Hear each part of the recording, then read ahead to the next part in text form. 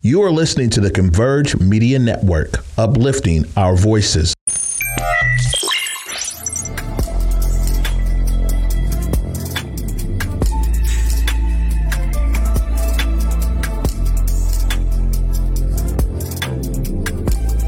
Here we are.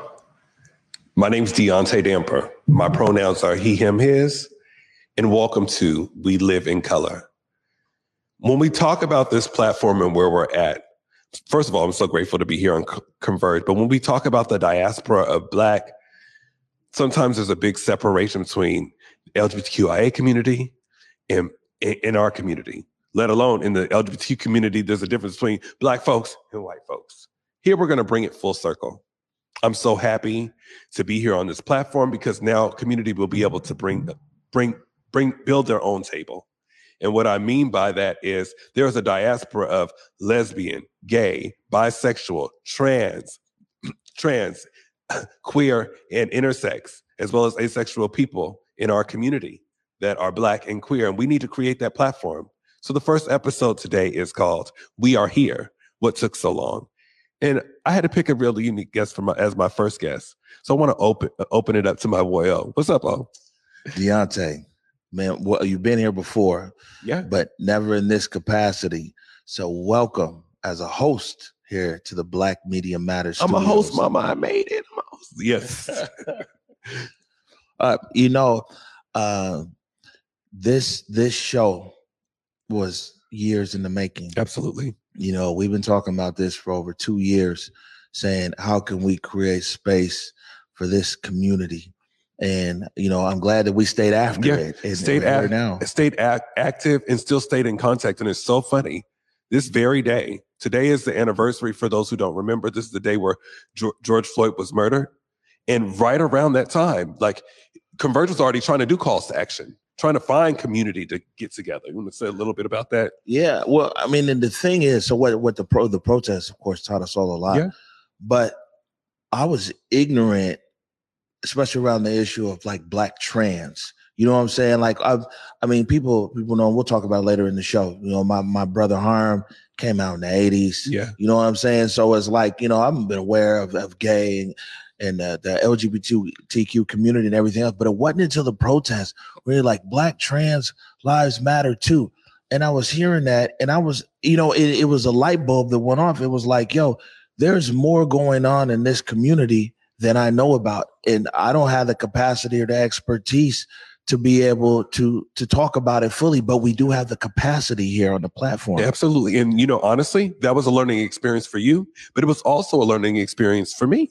You know, as a queer person, gay man in community, sometimes, like in my community, sometimes we're not thinking about the safety of other sectors of our community. So I'm talking about our women and those who identify as and our trans community members and non-binary people. We needed to figure out what that safe space looked like. So it took those type of learning experience, humbling ourselves to even look and see what that looks like for our community. So. Yeah, and you know, another big learning experience for me around the community as well. And I've just learned a lot about a particular community in the community. Yeah. Where you talk about, like I said, the Black trans community, and taking Black pride and going there in the interviews and talking with them, that it is different subsectors that additionally hit them all over. It's through society, economic opportunities, access opportunities, education opportunities, health things and everything else. And I continue to learn. I think that's the best thing. I just continue to learn. And we can't say that Black media matters, and we can't say that the value of Black lives are important, and we can't uplift Blackness a la carte. You know what I'm saying? We have to take everybody with us. Right. And being open in the spaces of learning. And that's the whole diaspora. No, I'm sorry. I was just going to ask you a question though. I'm glad that we're here, and I'm glad that you're here with us. Thank you. But why do you think that it's taken so long? And I know that was one of the main question in this episode. Is what took so long. Yeah. I think we had to take a step back. Like in community, we had to take a step back. We've seen what happened. There were riots. There was racial injustice happening. I don't know if anybody else went through, but raise your hand in the chat if you ever went through a pandemic. I mean, we were going through some things. Our mental health was in jeopardy. And when I watched what happened with my community members that identified as LGBTQIA, they were around rallying for us for utilizing our stories for grants, but not showing up for us. As community members, we're working at nonprofits round the clock during the pandemic. We're making 40 grand a year while the ED's sitting at working from home, and we're working our behinds off. Throughout, I'm just keeping it real. That's not no shade towards any organization. It's just real. It's a wear and tear that it put on a lot of us. And I think what took so long is for us to really look at, even through all of the things that we've been through, no matter if you're heterosexual or not, or in our community. When it really comes down to it, I wanted to figure out a platform for people to start showing up. How can we start advocating for those community caseworkers? How can we start advocating for organizations like the Lavender Rights Project, who got it going on right now with the work that they're doing? How are we advocating for our Black lesbian women in our community who could constantly go overlooked in their spaces of advocacy work? And let's not even get on our trans women, men, and non-binary people in community who are tokenized but not put in the spaces of safety. So that's what I think that's what took so long, is making sure that the platform is safe for everyone was the main space. You know, you bring up something interesting that, like I said, it's a constant learning process. Yeah. But like, coming from the neighborhood, and when you look at like the LGBTQIA community as a whole from a distance, a lot of times we see a very prosperous or inclusive community and everything else. But a lot of times what I hear in some cases is that people maybe like yourself are on the front line, and a lot of resources. So here's one thing that Converge has stayed away from, right? Yeah. Is, man, there's a lot of people who reach out to us and they want us to come and talk to their people or be on a board or do this and do that and everything else. But we spend a lot of time researching, and we say no 99% of the time, because we have to look at the company or the organization and see what their real life track record is with Black folk. Yeah. And it's like, so now you got some big old grant, or you got some funding, or you've had funding for 20 years. And then we look and see that 1 or 2% of your actual funding has reached people in our community. Yeah. And now you want to reach out to me so I can give you a stamp of approval so you can get more funding that diverts my community. Right. Is that something similar? And the thing about it is our Black and brown brothers and sisters from the other organizations look at it that way, but we've been screaming for a lot of community members have been screaming for help. So creating this platform is going to give a better opportunity for people to hear our stories, to hear their stories as well, better ways to advocate. I think advocacy is not just Pride Month community. It's not just when we celebrate, because the people that are putting on these community events during Pride, people are going through some things. You know, we want to make sure that we're in a space where we're in a safe space all the time, let alone come reach out to me just during the policy. How can you help me grow as a community person? So, and just to parallel that, but it's parallel but different. It's almost like during Black History Month, we get so many inquiries. You know, we told people this year that if you didn't reach out to us by December or January, like first week of January, we wasn't putting nothing on air for you for Black History Month. Because people was trying to hit us, you know what I'm saying, real quick, right before February 1st, man, I got to add, can we do this? Can we do that? I said, man, let's talk March 1st. Yeah. Because it's almost performative, and then it's like, okay, let's uplift this community right here with this small budget to show people that we care, you know, and it's not a track record to it. Are you saying that it's something similar there in community where, you know, you get uplifted and then ignored? Absolutely. I've been a part of organizations. Once Pride Month went in, they were like, okay, well, we don't need you no more.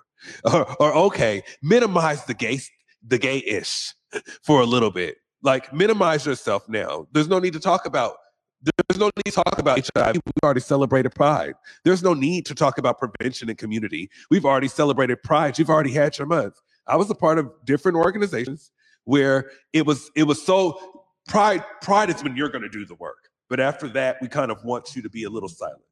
And I remember how hurtful that was to me and other queer community members that had other sectors that we had to do calls to action to.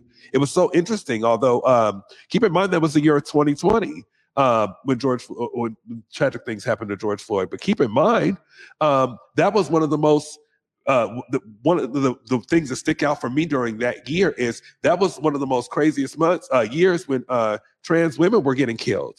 Yes, and I didn't see no community leaders talking about pay the fee there. I didn't see anybody asking for asking, how can I show up for this community?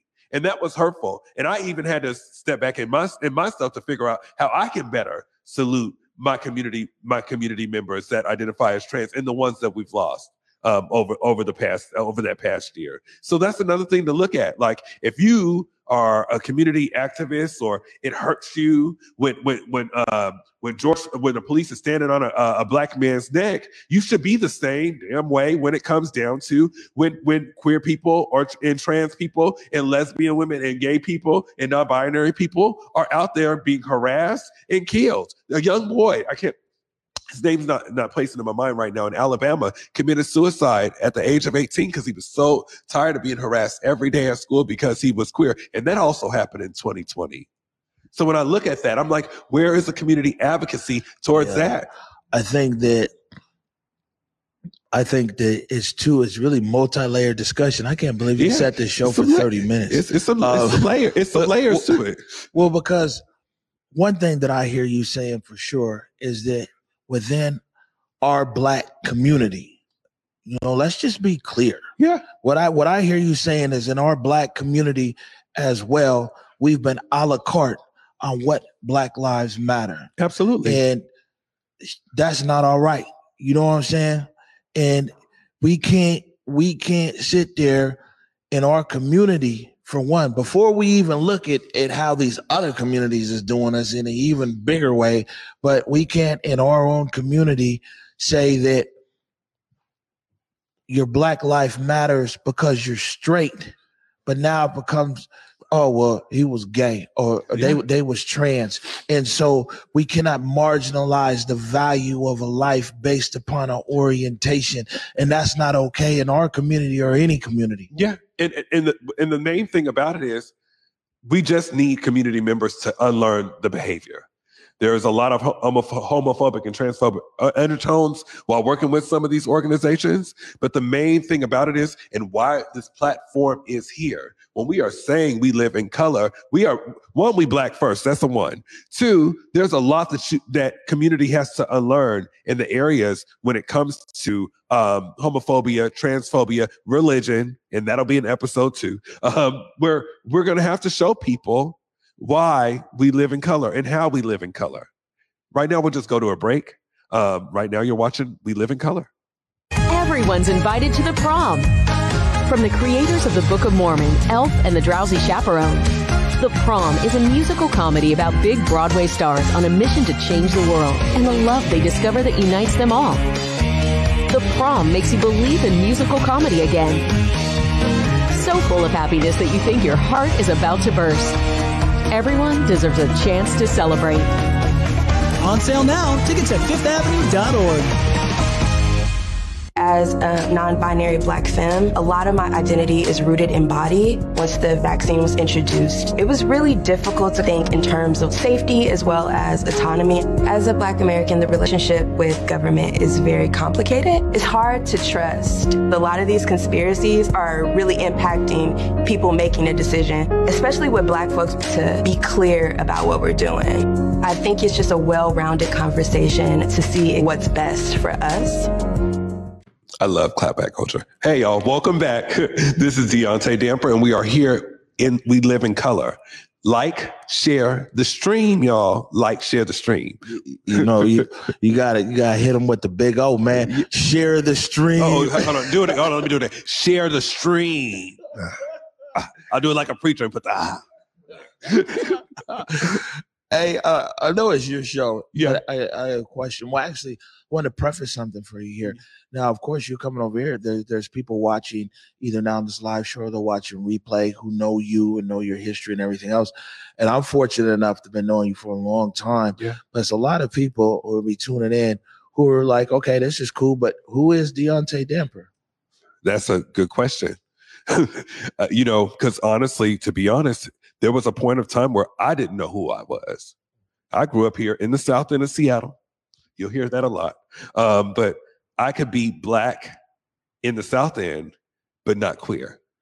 And then I would go to Capitol Hill and try to be queer, but there's nothing there for me that looks like my culture. So I spent a lot of time trying to find out who I was. It wasn't until 2013 where I was diagnosed with HIV in 2013, and people can look at that as a downplay, but HIV saved my life. And what I mean by that is learning how to advocate for community. So I moved back home. I joined the NAACP as the first ever LGBTQ chair. They never had one in their nation's history. And I just started, and I started doing my groundwork at Pocan. Simon, you got a montage of that? I can talk over that after. And community leaders just started reaching out, and the main thing of just trying to create more advocacy for our community. The main goal was to learn how to protect, educate, and build when it came to inclusivity to our community members. Currently, right now, I'm still the vice president of WA Therapy Fund, and currently working as a community organizer for Vocal Washington, which advocates for people with substance abuse use as well as HIV. And I'm also a person in recovery, but we can get into that in some other episodes as well. That's a lot. It's a lot, but you want to make sure you want to get to know me. Well, here I am. Why I live in color. You'll see why. And you're a big HIV awareness and advocate. Yeah. And I always try to get the words right in these things, because there's clearly HIV prevention. Yes. But then what I came to learn is that, man, there's people that are living and thriving with HIV. Absolutely. Like yourself. And so there's a whole nother part of the conversation is like, and one of your show, I gotta be quiet, so I let you talk. But one of the things with me, some of the feedback that I got is whenever I speak, like I said about my brother passed away 2005, HIV/AIDS, and we'll talk about him a little bit later here. But I use my platform in uplifting that it's like, it's not shame, because so many people, and that's stigma and shame leads to a lot of bad things. You know what I'm saying? And being able to speak proudly about my brother and speak unashamed of how he passed, that's important. Where somebody like me with my platform, who's not in the in the LGBTQIA community, that it's like, yeah, man, let's get away from the stigma. We have to get away from the stigma. Prevention is so important, and the thing about it is, a lot of community members don't know about PrEP. They don't know about PEP, and those are things that can prevent people from catching it. And I think that it's really important. Why we are on this platform, we will have some community members from Fred Hutch come on here and talk a little bit more about how we can work on getting prevention out there to South King County. Because keep in mind, all the resources, has anybody ever noticed that all the resources for HIV prevention and substance use, all the resources are all out there in the North? But when you look out there in the South King County, we don't have any. In the meantime, Federal Way is the #1 in overdoses out there. These are conversations that we have to be having in this platform. So, yeah. Yeah. Wow. So let me ask you this: and you said that HIV, but because it turns your focus now into helping others, it taught me how to love myself and how to show up authentically for others. Wholeheartedly. And I lost family members that died of AIDS. And I don't think that they had the right tools of people showing up for them. So once I found out that I had it, I had to create a different pathway, learning how to be that voice of, yes, I have HIV and God is, and I'm saved, and God still loves me. The first place I ever went to ever disclose my status was inside of my church, in New Hope Baptist Church. played a video and they seen I was on it. There wasn't a dry out in the house. And I said, for years I didn't know how to come back into church, but this is the best way. I had 80-year-old women going into Spokane to take an HIV test. That's a big deal. That means community voices matter. And at the end of the day, my life matters. And I think that was the one thing that I really just appreciated about this compass called life, I would say. And you also said that you're in recovery. Yeah, absolutely. And recovery was not the easiest thing, because I'm going to keep it all the way funky. The pandemic hit me and I didn't know how to handle it. What you mean? I'm in the house? I can't go advocate for other people. I didn't know how to show up for myself. And I'm very grateful. I'm just going to look in the camera. I'm very grateful for my friends and my family. And the reason why I'm telling this story is because just because you see me in this space doesn't mean that everything has been all perfect. No, I'm just like some community members that sit in isolation. And I just want to make sure that I'm the voice for them. And I just want to thank community for the community members that did know, that stood up for me and showed up for me. And I want to continue that voice. Yeah, I think that it's important that we leave space and grace for our community members. You just never know what people are going through. You never know where they're at. And the best of all, you never know what they're capable of. The greatness is still inside of them. Absolutely. And that's exactly what this platform is going to do for our community members. We have so many community caseworkers, peer navigators, artists, rappers, singers, church members that go through these spaces of isolation. And I want to create this platform for us to give these people their roses here and show their colors here. We're going to take a quick break and we'll be right back. Hey there, it's Trey Holiday. And of course, Besa and I had to take a trip back to Market Street Shoes to grab some items. They always know what to show us. And let me tell you, we both spent quality time to be sure we collected some amazing additions to our wardrobes. They have some of the most unique bags, shoes, and accessories. I mean, the whole shebang. It's always a good time when I get to shop with my girl Besa. Make sure you go check out Market Street Shoes, y'all, and you too can walk out with some dope gear.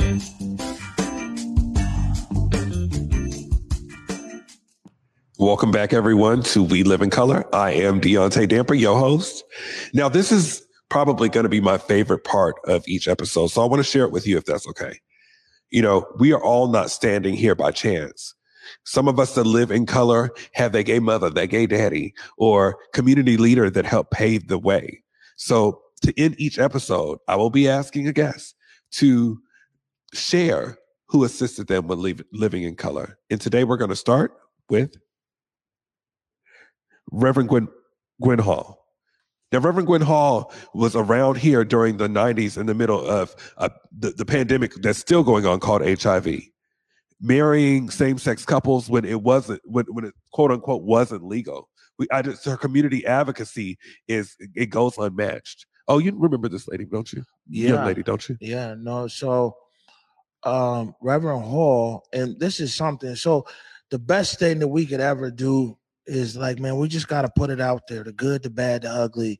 And that's the best way to move past it. And it's good that you, like you said, you're able to get into your church and that was part of your basically your rebirth of things.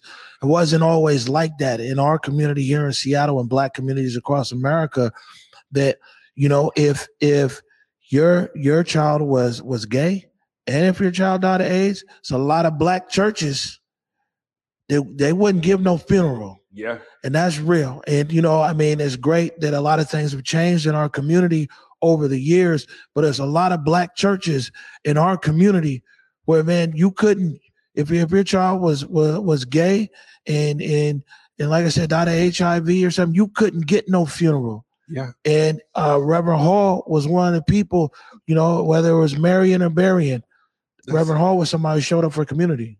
That is deep. And we appreciate you, Reverend Hall, and we thank you for teaching us how to live in color.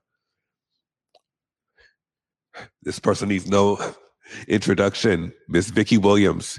Vicki Williams was one of the matriarchs that started in Spokane, as well as advocating after programs called Brother to Brother and Sister to Sister. Also, Vicky owned Lim's Bookstore, which is still alive and thriving today. They still do community events. Vicky Williams, we could not do it without you. Thank you for helping us live in color. Next, we have Cabby Mitchell III. Cabby Mitchell was in the spaces of arts. When we talk about arts, we talk about PNB. Wasn't he the first? So Cabby Mitchell was the very first Black dancer at the Pacific Northwest Ballet. And let's not forget, remember Black Nativity? He helped choreograph Black Nativity. And shout out to Leah LaBelle, RIP, who was a great ally to our community. So when I think about Black Nativity, she's one of the people I think about in that space. So Cabby, for the work that you do, the work that you've done in community, while we have so many we have so many Black dancers out there in PNB. Shout out Amanda. We want to thank you for helping us live in color. This last one, I strongly believe I want to let you take this one. I think you got this. You know, it's just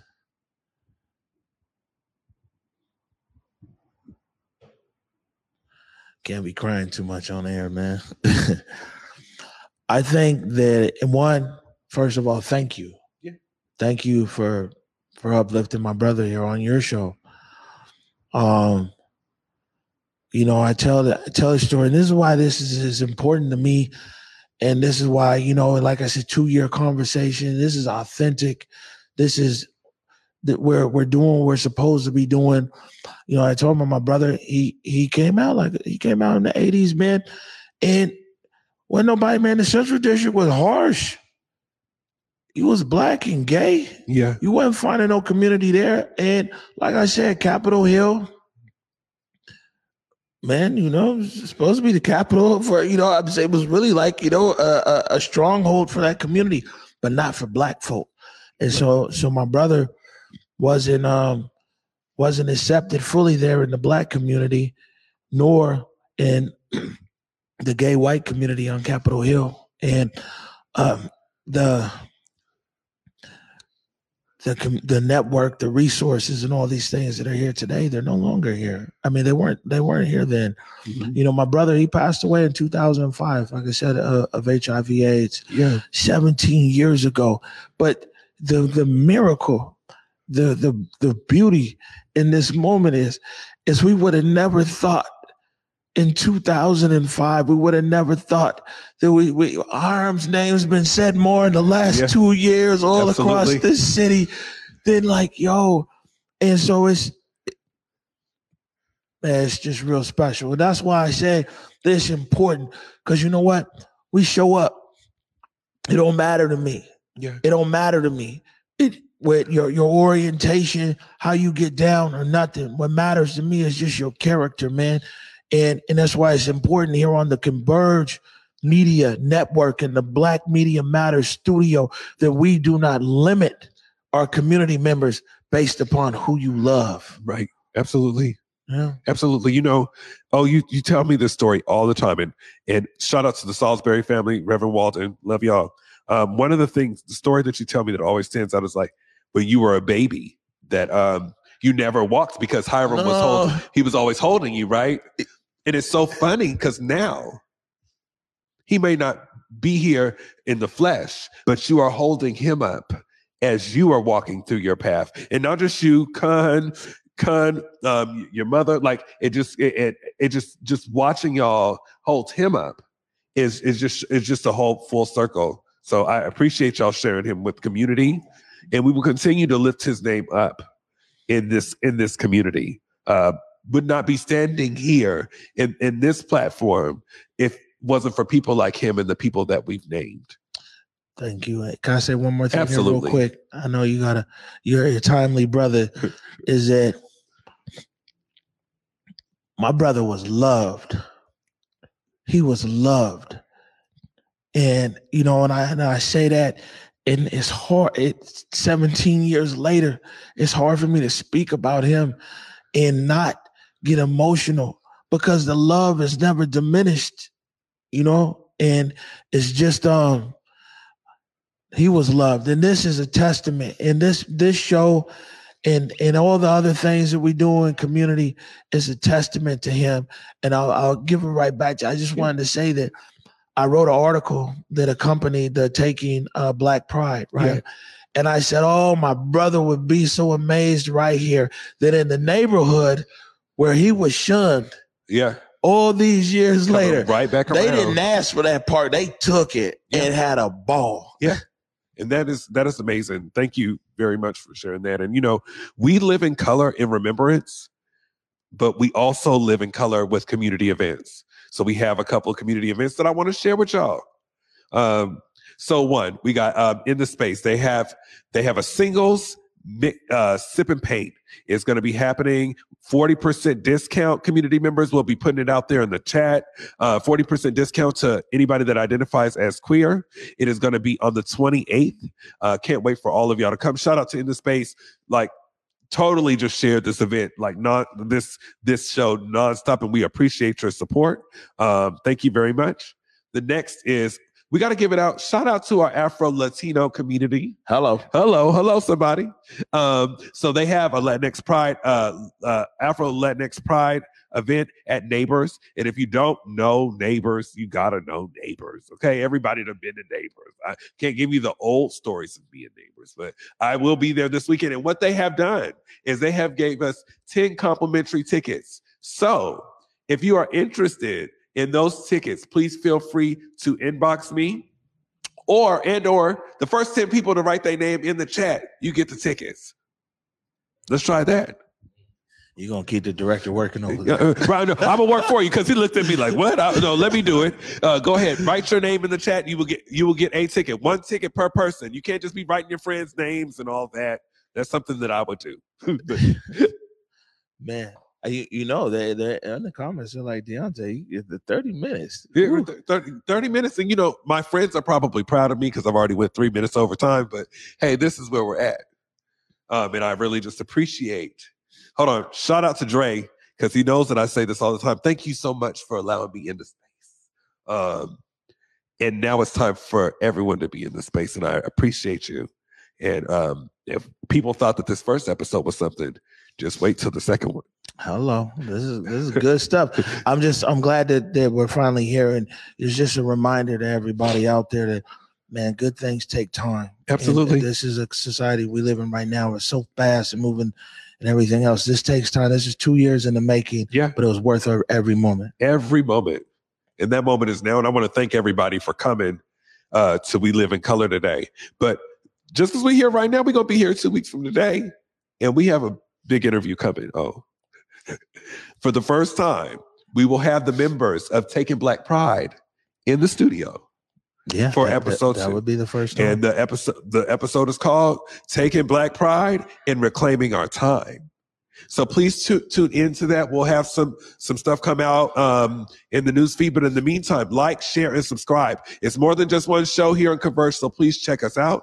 But today we are here and we live in color. My name is Deontay Damper. Thank you very much for having me today. Converge Media produces culturally relevant content for Black and urban audiences. Our coverage is raw, transparent, and objective, praised by community leaders, government officials, and residents.